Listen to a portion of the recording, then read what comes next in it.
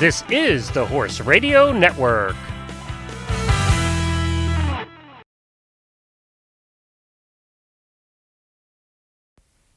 Welcome to Adulting with Horses, the podcast for weird horse girls, and the best place to be if you can't be at the barn. Put down the muck rake, turn up the volume, and let's have some fun.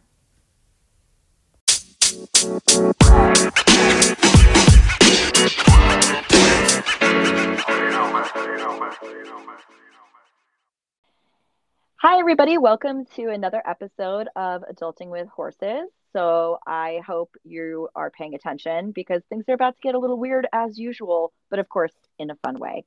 Natalie, you had some big changes this week. What's new with you? Oh, I'm just like a horse farm owner now. I just have a farm with like actual horses on it. And NBD, just yeah, living the dream. Yeah, it's casual. There's just two beautiful chestnuts grazing in my front paddock right now. Oh, I have paddocks with beautiful horses in them. It's fine. It's not a big change from my, past 7, 8, 9, 10 years of living in an apartment. So no, there's no difference at all. No. That sounds terrible. Why would you want to ever do that? I don't know. I had this weird moment last night where I was like, oh my God, I have a horse. What? Because it is really, honestly, I haven't had a horse that I could actually call my own since like 2010. That's a big deal. I know. I love it though. I'm loving all the social media feeds, seeing how you and Ben are playing in the paddocks, and he didn't like your carrots. I saw that was rude. A deer also dug up one of my carrots, and the deer spit out. Ooh. Maybe not talented. The carrots were the first thing I just stuck in the ground to see what would happen, and so far they're pretty, but I also don't think they're grown fully. I don't really know how they're supposed to look. Or maybe they're not right. Maybe.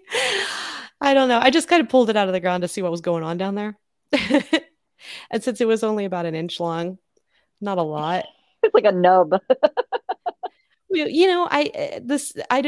There's like different kinds of soils on this property. Like some is really limestone and then some is really acidic.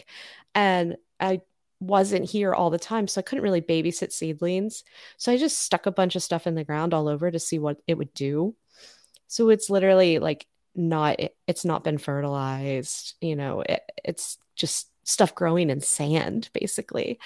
So if anything actually is edible that comes out of it this year, that's a big bonus. Yeah, and we're gonna try not to poison Ben. Ben says, "You know what? I have better taste than this, Mom." Yeah. I bought him 5 pounds of carrots. He's fine. Oh yeah, I think he'll be right as rain with that. Well, at least that's nice of you for bringing carrots. I always forget to bring the carrots when I actually go to the barn. He was kind of a difficult youngster, and he was the first horse where I ever said, I really don't feel like turning this into some kind of master and servant kind of issue. If he needs help warming up to me, and if he needs rewards for every little thing, then that's what I'm going to do. And so I just started hauling out loads of carrots, and every time he saw me, surprise, here's another carrot. And it's worked beautifully. So they've just become part of my horse life now. It's like if I didn't have treats on my way to see Ben, I stopped and bought some because he has expectations that I have created. I am all for that. I'm a big fan of bribery. So I do it with my horses. I do it with my children. I'm an equal opportunity because that's how I like positive reinforcement. If you want to treat me with ice cream, and I will be your friend. Yes, that's what bribery can be, a form of love. I agree. And I believe like margaritas and wine are always like the go-to of choice, but I will take tacos. I will take donuts. Deep fried pickles are a great way to bribe me. Haven't tried those yet. Oh, there's really so many different kinds. You're just in for a whole new world of flavor. That's so wonderful. I love that idea. I love that journey for me. No, that's I love bribery. My horse is sassy. I'm like, oh, you're gonna do this and take fly spray like a good boy? You deserve a treat. And I am not ashamed about it. Well, they do deserve a treat. They were good. They did let you do something unnatural and weird to them. So why shouldn't they get a treat? I mean, I'm a big proponent of that. We're probably going to have a lot of people disagreeing, but you know what? I don't care. No, Listen to disagreement is me. healthy. Exactly. Everyone's entitled to their opinion, even when you're wrong. No, I'm just kidding. Well, I mean, speaking of bribery, I've been a very neglectful horse parent in the last 5 to 6 weeks because I've been traveling so much. You really have. I've been very selfish. And so the thoroughbred has decided that he is going to throw all of the things at the vet. And he had first had the allergies, and then he had his terrible severe thrush suddenly. Oh That, no. yeah, I switched farriers, and good thing I did because my old farrier never told me that there was any thrush. So I've been dealing with that, and then he punctured his leg, and we don't even know Oh, how. no, you'll never, not with a thoroughbred. You'll never know how. Never know. And They'll never so tell. it's a cry for attention, it's a cry for help. It is. and, and of course the pony, he shows he's upset not by hurting himself, but by blatantly ignoring me and pinning his ears when I come near. Yes. So do you know how do I solve all of these issues? I show up with Carrots? treats. Yes, I show up with treats. That is correct. So now they're my friends again. They're very easy to turn over. But yeah, so my win of the week is actually my anything new for me was I actually got to go to the barn and spend some quality time. So I'm really happy with that. Oh, that's so good. You just feel like a new person when you've been there for like 5 minutes. I Just really deserve it. smelling the hay cheers me up. Oh my God, yeah. And I don't even care if like it's pea stained straw and I'm just gonna pop my little ass in the on the ground in the stall and just hang out with the boys. And Mm. it's just lovely. Of course, I prefer the paddock, but you know, you get what you get. Yeah, it's been wet up there, hasn't it? In your neck of It's the woods. it's been a little bit wet. Plus, you know, Delight's bubble wrapped now with the thrush. So we actually talked to the trainer today, and I said, "What do you think about turning him out for the long haul and just letting him be outside, dry out a little bit, and we'll see what kind of trouble he gets into." So stay tuned for next episode. Listen, I turnout is my that's how I keep horses. Oh, if you hear something weird, the low flying plane is back. Um, I, I've kept thoroughbreds outside very successfully. I don't know if you have compressed hay blocks, if that trend has reached New Jersey, Like the but hydration hay. no, like 700-pound blocks of pressed alfalfa that you put in a pasture. No. No, I'm not aware of this. Oh yeah, so that's Tell how me like more. most people tend to feed their horses in Florida. They're out horses. So even like 15 years ago, I had brood mares that lived out, and I didn't have a ton of grass. Like, and in the winter in Florida, the grass is worthless. So you put out this block of alfalfa. It's like chopped and compressed, and they just chew on it throughout the weeks, however long it lasts.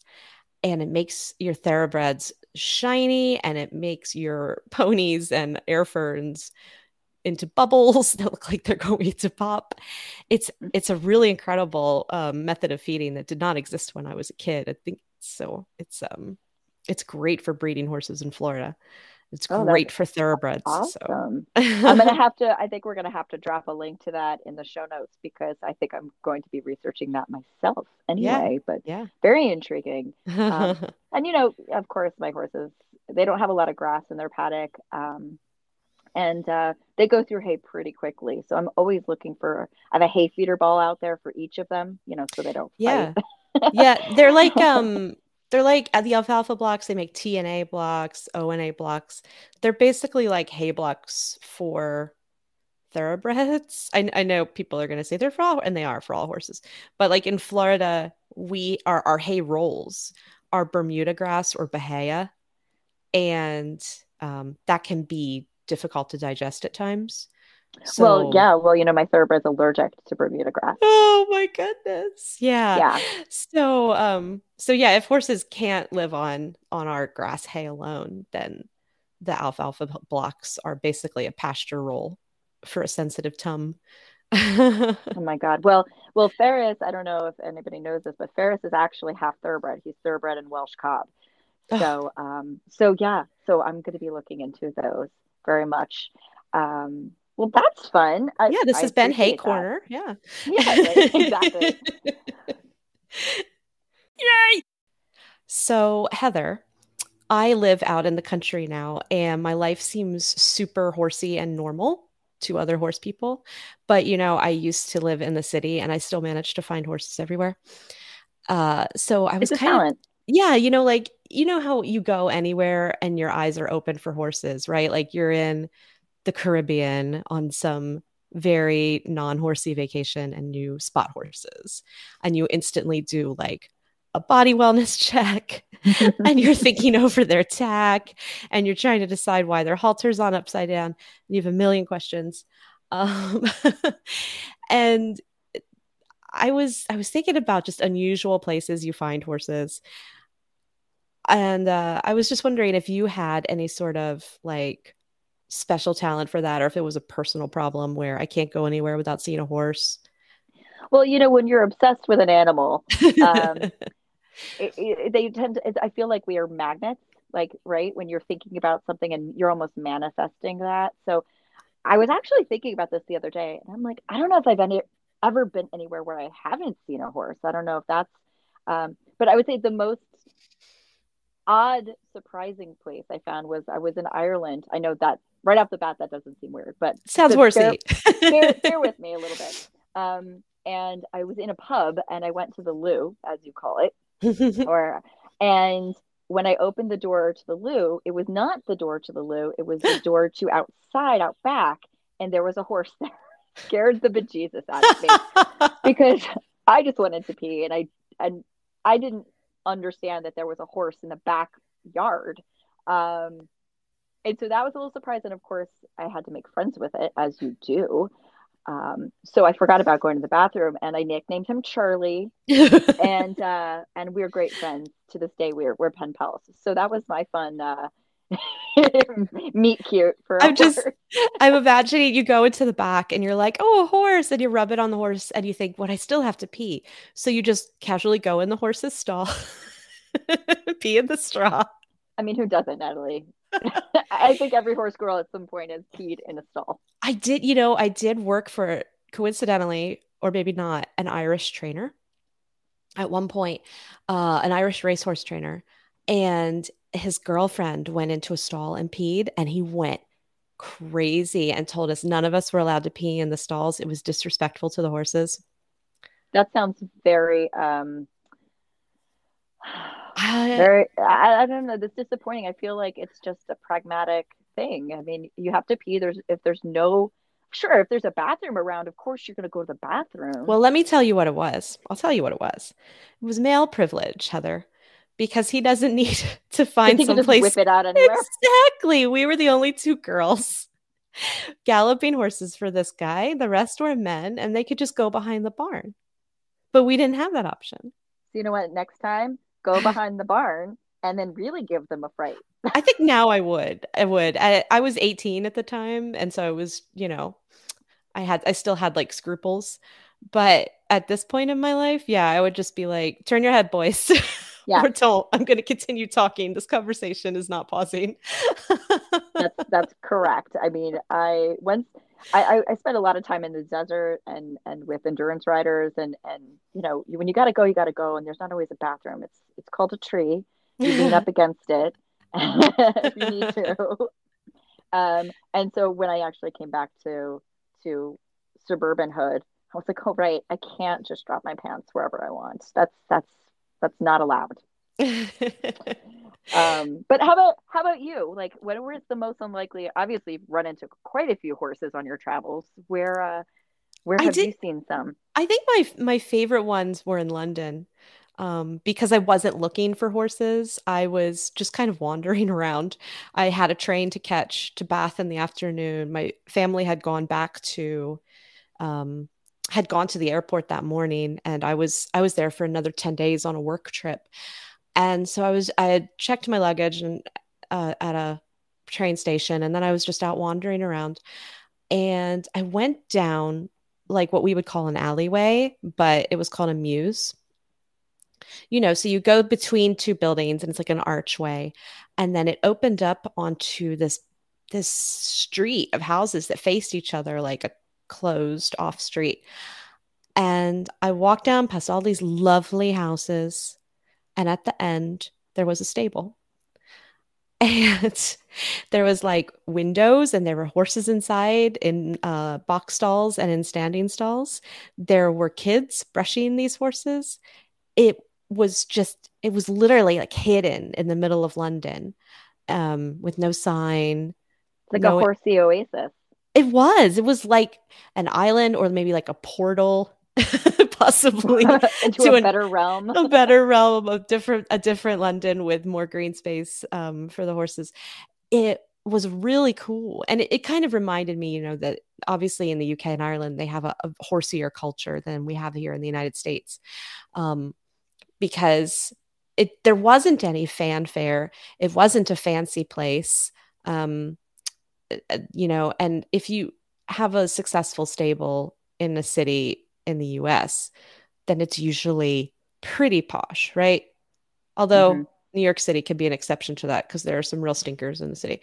But generally speaking, if you can afford to ride in the city, you're riding at a pretty high-end place.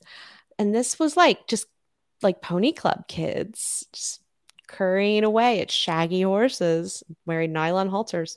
It was so cool. I didn't really know what to think. That's awesome. And I think, I don't know, in the Regency era, they had, so Mews as in MEWS, right? Right, exactly. That's where they would keep the stables and the carriage horses. So when you would be getting ready to go out, you would call the stable hands, and they'd pull the horses out of the back and they'd bring them in. But I didn't realize that they were still in use today. Yeah, it definitely felt like this was a service courtyard, like longish, but it's, because there were like 10 houses on either side.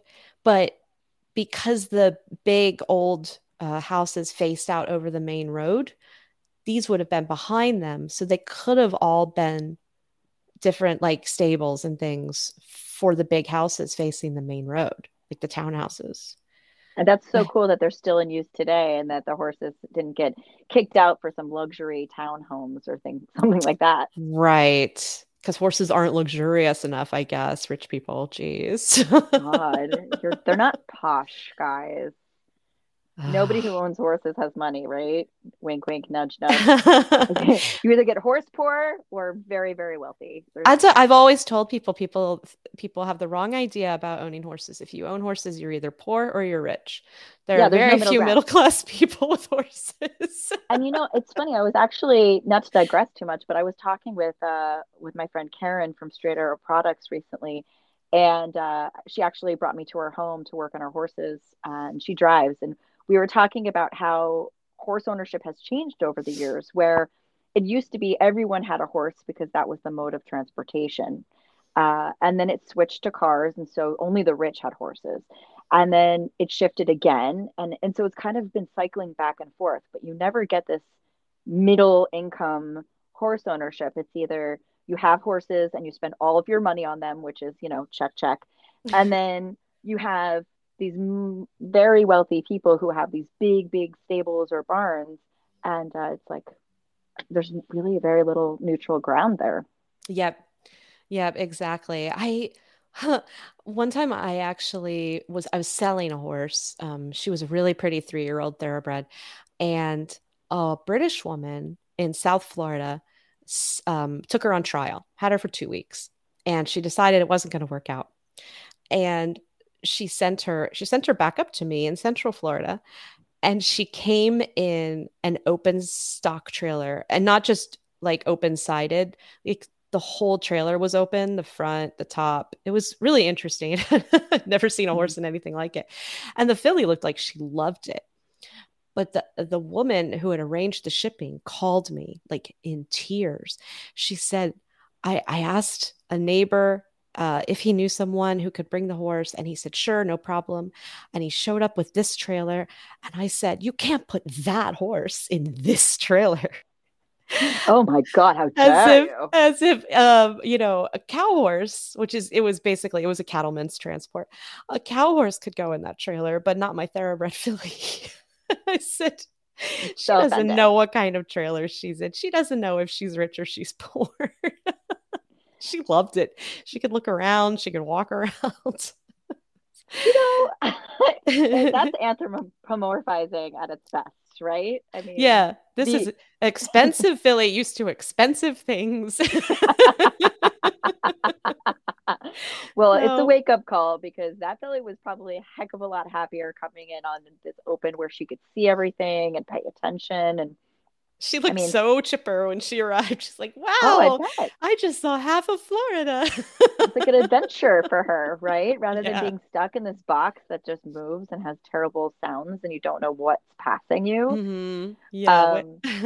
Oh my God. Well, when I was you see a lot of that type of transportation when you go to poorer countries. And honestly, the horses will jump back in the back of a pickup with raised sides and just go for it. They're Yes. much happier than in our little boxes. You see that in some parts of Florida too. I've run into people that say, hey, watch what my horse will do.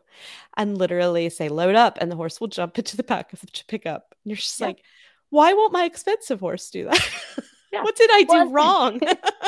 Maybe because we put them in a tiny little box that they can't see out of. I don't know. That seems Yeah, but clear we're to putting me. our horses in socioeconomic boxes. Well, my pony's rich, okay? So he gets the best. Meanwhile, he could care less and he wants to spit in my eye. He wants to spit in your eye. He's not a camel, but Do you call him an evil llama by any chance? bad llama. So in our clubhouse on Facebook, our listeners get to submit questions and we try to answer them in each episode. And so this one is very, very dear to my heart. So my friend Leah writes, what's the most comfortable riding clothing? I'd love to hear about this. I hate show clothing. And same, sister. I mean, I can't think of anything less comfortable in my life. They're starched and tight. And so I have a lot of opinions about this, and they're probably not popular opinions with people who like to compete. So, but luckily we have weird horse girls who are on this podcast and they're here for a reason. So I'm hoping you guys might appreciate this and maybe even have some suggestions of your own. But for me, when I'm riding, I actually prefer I either ride in jeans or if I'm doing like a heavy workout, I'll ride in riding tights. Because then I can go from the barn to run errands, et cetera, and they don't fall down because they're high waisted. So I like that. And then I usually wear a t-shirt. Like I don't subscribe to like this tight fitting clothing. I have a couple of sun shirts, but I always find that I look a little poochy in them because I have curves. Shocker, I know, but I dress for comfort, and so a lot of times I'll be wearing like a t-shirt, riding breeches. My favorite are the Ariat Terrains. They're like riding sneakers. They are literally the best things I've ever found, and I will die in them. And you could, yeah, oh, they're amazing. And they're so comfortable. You can hike in them. You can do barn chores in them. You could get on the horse and ride in them. And they're waterproof and awesome. And then I just stick a little pair of half chaps over them if I really am doing some heavy riding. So for me, it's very much a, let's see, area terrains for the shoes, half chaps. They have matching terrain half chaps, which are awesome, very breathable. My favorite riding breeches, if we're going to name names, Name names. I love, so the most comfortable ones I've ever worn are the like Batori PJ breeches. Oh, you look so cute in those. I love them. Oh, thank you. They are literally like wearing a pair of pajama leggings. I need those. So comfortable. I literally buy a pair every time I see her. I really like, and then how I like the fit. I like Performer Ride. They're based out of Australia. I really like their compression leggings because they make me feel really sucked in and skinny. And awesome. Those have like a sticky butt, which I really like too. I don't want to yeet off my horse. Yeah, that's the thing. Like I basically dress the opposite of you when I ride.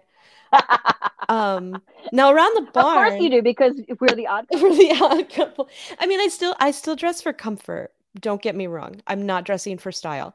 I dress for comfort, I dress for safety, and then there's a little touch of dressing for tradition, which is left over from, it's like my British Horse Society hangover from running a big British Horse Society facility where you showed up in breeches and a tucked in shirt and a belt every single day.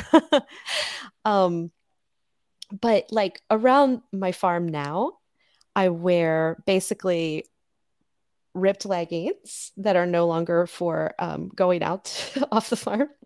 I wear tall socks and just whatever t-shirt I could find. Because basically, I'm walking around in a lot of deep grass because I don't really mow because of like pollinators and really sugary grass and lots of reasons. So I leave the pasture tall.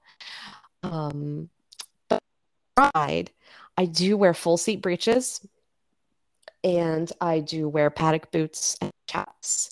And I usually wear a sun shirt specifically for riding. um, so So you're I saying you dress nicer to ride I than you dress do when nicely you to go out ride. on the street. Yes. Oh yeah, when I dress better to ride than I do for literally anything else in my life. When I go out on the street, I just wear unripped leggings and a tank top and flip-flops. But when I am in the saddle, I am wearing very appropriate clothing where somebody could come and take a picture of me and use it in a magazine. Because Yes, obviously because the I look that paparazzi's great in the waiting for saddle. you all the time. They are. That's why I had to move here to, the middle of nowhere, was to escape my ardent fans and the crazy photographers. Uh, I could see how that would be a problem. yeah. But I do, for me, the sun shirt and the full seats are like non-negotiable So those are because like the most comfortable for you. they really are. And I honestly, I could find more comfortable full seats, but I wear them to feel secure in the saddle. Because up until this point, I don't ride a lot. And Ben is a spooky pony. He likes to get a good look at things. Sometimes he has to back up a few strides very quickly before you can get a good look at it. And so I just feel much more comfortable with a full seat. And the What are sun your favorite shirt. breeches? You know what, right? My favorite breeches are Dover Welsleys. Hmm. They come in really cute colors. They're mid-rise, so they're not high-waisted, which I could probably wear a high waist and not complain, but they're mid-rise. They're good around a curve, and they have nice sticky silicone full seat. And they're like breeches weight, so they're not meant to be super light. I have a new pair of light ones I haven't tried yet. Um, so you definitely get sweaty in them, but I do really like them. I really like the colors they come in. I know a lot of people like Pipers, right, for cute colors, like the Smart Pack ones, but they don't Hmm. fit me. So these are like a curvier version of those. I think they're from Dover Saddlery. Yeah, the pipers are always too long on me and they kind of pull weird right around the ankle. Yeah, I So think I, you I have can't wear to. them. Yeah, you have to be really specific shape to wear the Pipers. I think I tried literally like four different sizes, and then I just gave up. I said we can't do this anymore. Be gone with you, Piper. um, yeah, and then my sun shirts. I buy either like the Dover brand or if I can find Castell on clearance. I love Castells, but they're like $100 new, and I just can't spend that much money on a shirt. I would personally die. But they're super light and they have mesh on the underneath of the arms. So Yeah, that's nice. they, for me, I find they are genuinely cooler than wearing a tank top, which I used to live in tank tops. And now I wear these shirts that with the mesh, they shade you and then they let air through at the same time. And And they do they keep off fit like a little bugs. tighter or do they fit loose? How do they I fit? you know, I buy large or extra large. Like Hmm. they're not meant to fit close, close, close, but they are, they're fitted so that they would sit at your hips. If you were taking Okay. a lesson, your trainer wouldn't yell at you, that kind of thing. When your shirt's too baggy and you get yelled at, and they're like, tuck it in. And I hate tucking in shirts, so it works for me in that respect as well. Yeah, see, that's the nice thing about riding tights is I don't have to tuck in my shirt, and it's It's because I don't like my belly. Like for me, that's like my problem Well, area. yeah, no, So but I don't yeah, like unless you're anything that like draws 20. attention Yeah. to that area. Like belts, I can't do belts because I'm like, it's just adding an extra inch to my waist. Yeah, except, I really feel like there was more solidarity in the old days where everybody just wore breeches that zipped up the front and then a belt on top because we were all playing with the same handicap. That's true. Yeah. So everybody looked extra curvy. Yeah, so now it depends on your fashion sense and how good you are at buying things. I'm And very how good at buying things, but I'm not at not. wearing them. Now there's a curve where um, people with better fashion sense look better at riding than those of us who do not. And I just don't think that's fair. Oh no, I hate how I look in the saddle. I hate how I look in the saddle. Enough said. You on my Instagram, you will very rarely see a photo of me ever mounted because I Yeah, do not look cute. I know that. Yeah, especially because when I quit riding, I was I did look very good in the saddle. And since I started riding again, the difference is stark. Right. I Like, mean, I guess some of this could be fixed with, I don't know, physical fitness for both of us, but like I think we can both agree that that is not an option. I mean, and let's be real. We're women of a certain age with jobs and children. There's Yeah, only so much priorities. physical fitness you can do. And I mean, if I have time, I'm not going to the gym. I'm going to the barn. I gotta tell you though, even when I did, like some things you just have to accept are just that's what your body is doing now, and you can like it or lump it. You're gonna have to lump it. Yeah, well, I can be very lumpy, so I mean, but I just don't need pictures of it is the point. So I like stretchy material. Yay! So, Heather, on this episode's Pop Corner, let's talk Bridgerton. We were already talking about Regency horses, right? Ooh, Bridgerton. So we have a tie-in to a super hot Regency romance on Netflix, right? And we didn't even mean to do it. No, it's just some things are meant to be. The era just wanted us to talk horses, and Bridgerton just brought it up. Yeah, Um, man candy, but of the horse variety, right? No, I'm just kidding. well, we get so many man candy on horsebacks per decade, I think. There's not a lot of them. We have to kind of, if we went back over hot guys on horseback over the years, the first one that comes to mind for me is good old what's his face, Aragorn, and Oh, his Viggo horse. Yeah, Viggo Mortensen. Mortensen, that's his name. Yeah, His Hidalgo dog, and yeah. oh yeah. Super Yes. into horses, all that. Robert Redford is a good one too, in a classic sort of cowboy way. Right, right. Yeah, I think I've only seen him as a very lined older man, but I just like my the way he understanding rides. is he was young at some point. Yeah. But the thing I like about Bridgerton, horses included, is that it is not strictly historical. It's a beautiful fantasy of a historical. And I always accept that. Like I love the clothing and I love the casting and I love, the dialogue is cheeky and not strictly like a costume drama, right? It's not a BBC drama. Correct. I get really snobby about the wrong horses, and I am trying to be better about that. Frisians. Frisians. So I've come to a conclusion, which is that as long as they're not a totally obviously sort of with respect and love to Frisian owners, a fad breed, then I don't mind if it isn't exactly the right horse for the job. I like that we can have fun with these historical shows and sort of push past having to be this photorealistic image of what the past looked like. Because when we dig into the past, we go, "Oh, that really sucked in a lot of ways for a lot of people." And it sucked for horses too, right? Like horses in this period were getting ridden with nasty bits and they had badly fit saddles. And so the Bridgerton horses, they're wearing adapted tack, but they're not wearing some horrific curb bit from a museum. And they're wearing rubber shoes. But did you know that they wear rubber shoes? I didn't realize that. No. So this is a fun fact about the horses in Bridgerton.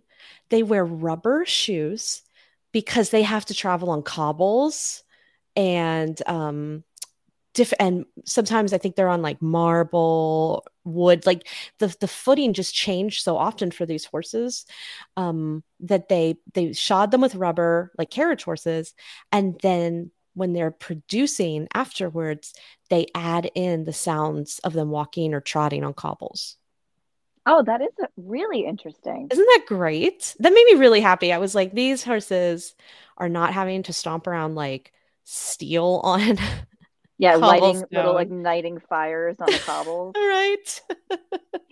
Well, and I love that because actually the thing that I noticed most about the horses in Bridgerton was the tack as well, and how there's no side saddles for the ladies. And I think that kind of ties into your fantasy of, because women really had it terrible when it came to riding during the Regency era, and they had to wear habits and redding oats and wear special clothes, but like these women are just hiking their skirts up, riding astride, and going for it. And I am loving that for them. Yeah, and actually, I bet that does have a ring of accuracy for any of these young women who were raised in the country before they came to London for the season. When they were young girls, a lot of them probably were able to go out, get on a pony in the stables and ride around astride. So they would know how to do it. Um, and then they would have to learn side saddle. And we've all read those books where it's like, I look ridiculous in this saddle and it's super unsafe. And they only want, in You sound fact, exactly like them. I can just lost I picture lost it. my accent halfway through. And I wrote, it's not published right now, but I wrote a Regency romance a while back about a young woman who rode astride. That was like her thing, was she rode to the hounds astride instead of side saddle. Um, I kind of I, forgot about oh, that's that. so funny. So we're just bringing it on back. Maybe that's something you need to I finish. it you know I decided to rewrite it, and I got halfway through it and I got caught up in a lot of other stuff. But someday I will finish it and publish it again because it was a sweet story. I liked it. Um, Oh, but that's it's awesome. yeah, it was pretty good. And actually, I did have a few fans. I had 3 Regency romances that I wrote that all had horses in them. Hey, I'm a big fan of Regency romances. I Oh, mean, I that's am where my too. love of history comes in. And, Hmm. I think I have to admit, and this is terrible, but I'm a bigger fan of the Bridgerton series on TV than the actual books and her writing. I am too. I am a big fan of the old Regencies from like the 70s and 80s. And they were very heavy and very historical. Hmm. And they're much lighter now. I mean, I think that Julia Quinn, the author, might be the first one to really significantly like do all of her titles with pop culture references. Like these Hmm. books are called things like not The Spy Who Loved Me, that's the movie. Things like The Viscount Who Loved Me. Um, or romancing Mr. Bridgerton, things Hmm. like that. So she was the first one, or she was the first of that generation to say, you know what, I'm going to make this light and fluffy and easier to read, and connect them as a series, which is a significant marketing move for any author to do. Oh, yeah, series sell Hmm. big time. Right, and that didn't used to be a thing in romance at all. So it's really changed. So I read them occasionally for something light, but I like the old ones, the old like heavy. There was one that's set like entirely with like Dutch shipping magnets and stuff. Super weird. I loved it. Erin was 14. Well, It was called So Worthy My Love. So that's what they used to be called. Things like that. that is that is like the perfect segue into the, because we were going to talk about when excuse me, when book picks go wrong. That's right. And I'm just going to carry on through to that because your segue is perfection, It because wasn't my even on book, purpose. I know. That's why it's so crazy. My book pick going wrong involved my 13-year-old daughter. Oh, fantastic. I'm excited for this. Right. And I don't know if I'll be disappointing you, but she's a huge reader, avid reader. She reads slowly, but very prolifically. And every night I've got to say, turn out the lights. I know you're reading, but it's time to go to bed. She loves it. And we were in like, I don't know, a Walgreens or a CVS picking up some items for the house. And I think you know where I'm going with this. She picked up a book and she's like, this book looks great. I said, I don't know, there's a lot of bodice rippers here in these stores. Let me just read the back. Okay. It was a huge mom fail because I read the back, I read the front, I flipped through a little bit. I'm like, yeah, this looks totally innocuous. I'm sure this is appropriate for young adults. Fast forward 3 to 4 months, and Cameron's laughing at me in public one day in front of her friends. And she goes, oh, yeah, well, my mom picked out a book that had a lot of sex in it. And I was like, oh, no. And I was mortified. And I said, well, did you read it? She goes, I'm not telling. And I was like, oh my God.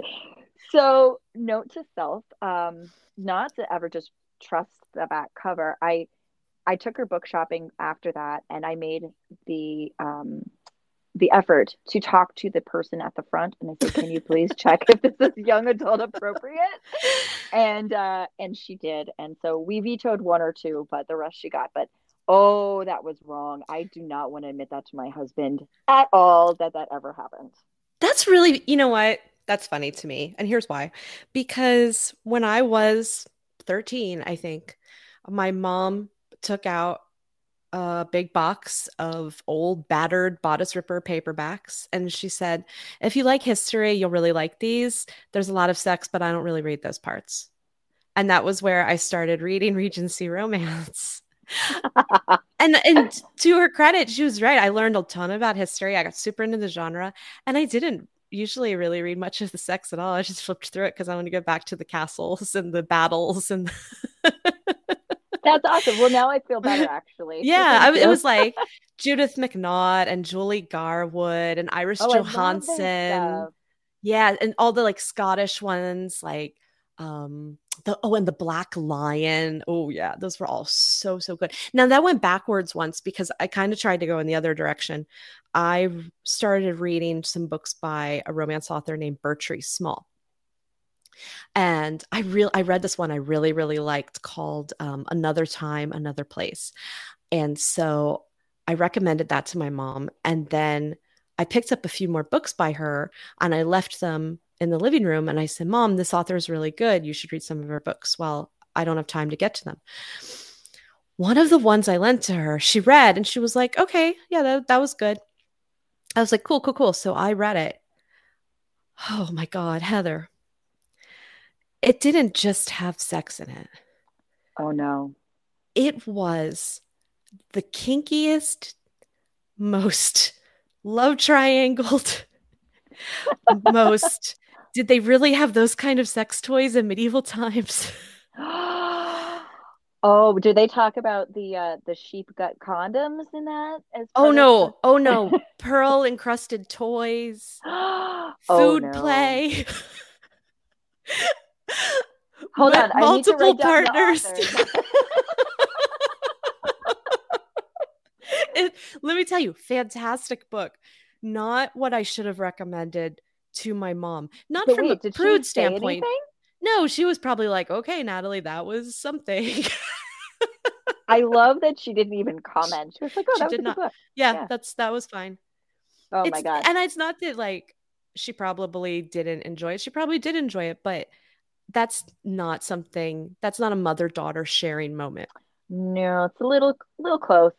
A little too close. But so that's your book pick or wrong. I mean, or is it? It isn't. And although I have a reverse one, and this one is not sexual at all. This one is non-romantic, and it's somebody else recommended a book, and this girl was so kind as to lend me this book, and I liked the cover. The cover was cute. It had like a sort of 40s era young woman in London on the cover. And I thought, oh, that's just my jam. Historical women's fiction, interwar period. Yeah. Oh, it was a mystery. I don't read mysteries. It was a crime mystery. I really don't read anything with crime. I cannot stand anything to do with the law. Did you watch The Marvelous Mrs. Maisel? Yes, absolutely love it. You know when they went to the play and then the play turned into like a crime, like a legal drama or something, and they Yeah. ran out? That's me. There's nothing I hate more than any mention of courtrooms, legality, lawyers, investigations, Scotland Yard, all of it. I hate it. So this book sat in my apartment for like 2 months. And then she came over and it was sitting on my desk. And she goes, wasn't this just the best book? Isn't it just the quirkiest, most delightful book? And I said, it really is. Delightful. I loved it. And she's like, and then she starts naming scenes. Oh, you're stuck. I went with it. I How'd lied. it go? Did she believe you? Well, she didn't invite me to her wedding. Well, I mean, that could go either way. Maybe It she could just didn't go like either you that way. much. Well, and what made it weird was that a mutual friend of ours stayed with me in Florida because she was going to her wedding. That's odd. And she was like, wait, you're not going to the wedding? I'm like, no, I was not invited to this wedding. She's like, oh. So I don't know if our relationship went bust that day when I lied about reading her favorite book. It was the book. It just sunk the ship. No more friendship. Sorry. Yeah. I don't like weddings, but It would have been nice to be invited. It would have been nice to have been invited, especially since I was playing host to one of the other members of the wedding. Maybe maybe she could write a crime series involving some kind of lying and wedding invite and all that fun stuff. But it is books. It's not for everybody. Like there's different genres for a reason, right? Not everybody likes the same stuff. There's not personal. No. I asked for a book recommendation on Twitter last night, and somebody responded to me with something so dystopian that I looked at it like, we've known each other for like a decade. I would never read this book. You should know that. How dare you? It felt like maybe this person had never paid attention to anything I'd ever said before. And it made me question our entire relationship. Oh, that's dark. I don't know. Now I'm afraid. I recommend nothing to you, sadly. Let's just say I'm not going to be reading anything dystopian. Yeah, I mean, I'm a light and fluffy kind of girl. Right. If there's no romance or humor, I don't want it. My life in general is dark and depressing, and humans are mean, and I don't want to read about it. Agreed. I want to live in a fantasy land. Thank you. But not like a true fantasy land. I don't want elves and stuff all the time. I'm just saying, like, I want romance and comedy. That's what I want. That's certainly where I'm at right now in my life. I think that's fair. That's fair. Well, one time someone left a review for Confessions of a Timid Writer, and I just like, oh, it hurt. But I also was laughing hysterically because she was like, this really isn't my type of book. Yeah. Like how she wrote the review. I'm like, why are you reading it? If it's not your type of book, don't read it. And also don't write a review because it's not your type of book. Yeah. That's great. Those reviews would work if they told you what their type of book was. Because then it would be a true assistance to other buyers. If they say, excuse me, if they say, I prefer fiction books, which do not have horses in them, and this book was neither of those things, that would be helpful to readers. They would go, oh, yeah, I also prefer fiction books without horses, so I should not read this nonfiction with horses in it. That would... could save some... Reviews should be helpful to people. Save some time, yeah. Yeah, that hurt, but also it was just like, okay, but I get it, but why are you reading it? So we're going to have to talk about some of our favorite bad reviews. Because I have some favorite bad reviews for sure. We'll have to do that on a future episode. I think that's good. But instead of doing that today, I think we should end on an adulting win of the week. Okay, I'm all about the wins. All right. I want to celebrate the wins. And Our clubhouse has a whole bunch of wins. So, Natalie, in 1 minute or less, what is your adulting win of the week? My adulting win of the week is building an entire paddock of electric fence with my husband, and neither of us yelled at each other or shocked each other or marched away in anger from one another. We did it in a friendly fashion, and nothing was broken. And feelings were only hurt a few times. It was mostly by ourselves hurting our own feelings, not us hurting each other's feelings. And now our field is electrified and our horses are happy. That's awesome. That's a good win. I thought you were going to say, like, I have my horse on the property and now he's got a new friend. Yay. I mean, but you got into detail and I love it. Yeah, I got specific for you. I love that. Well, so my adulting win of the week is also, I don't know how specific it is, but I made a schedule and I stuck to it. And that is extremely hard for someone like me because my schedule changes based on clients and things like that. And of course, the kids always have something popping up, but like I stuck to my schedule. I made time for myself and the horses. And I feel so proud of myself that I just want to pat myself on the back really quick. No, that's not just a win of the week. That could be a win of the year. That's incredible. It might be the only time it happens this year, Natalie. Just remember this feeling. I'm going to just ride the wave, okay? Savor it. Well, and so we have a couple we have quite a few listed in the clubhouse, but I'm only going to touch on a few so we could save a couple for coming episodes. So Amy says that her adulting win of the week is getting back on the OTTB who dumped me after a jump and then plucking down lots of money for a new helmet. So that sounds like a win and a loss a little bit, but definitely for the win. So I'm glad she got back on. That can be hard to do for sure. I'll bet the new helmet is great too. You know, when you finally get that helmet you've wanted. Yeah, I would like to see pictures of the helmet because they are important. Safety first, always. Don't ask me how many helmets I own. That's like a whole episode. Kiara says she set 4 boundaries in 2 days. And that is huge. That's huge.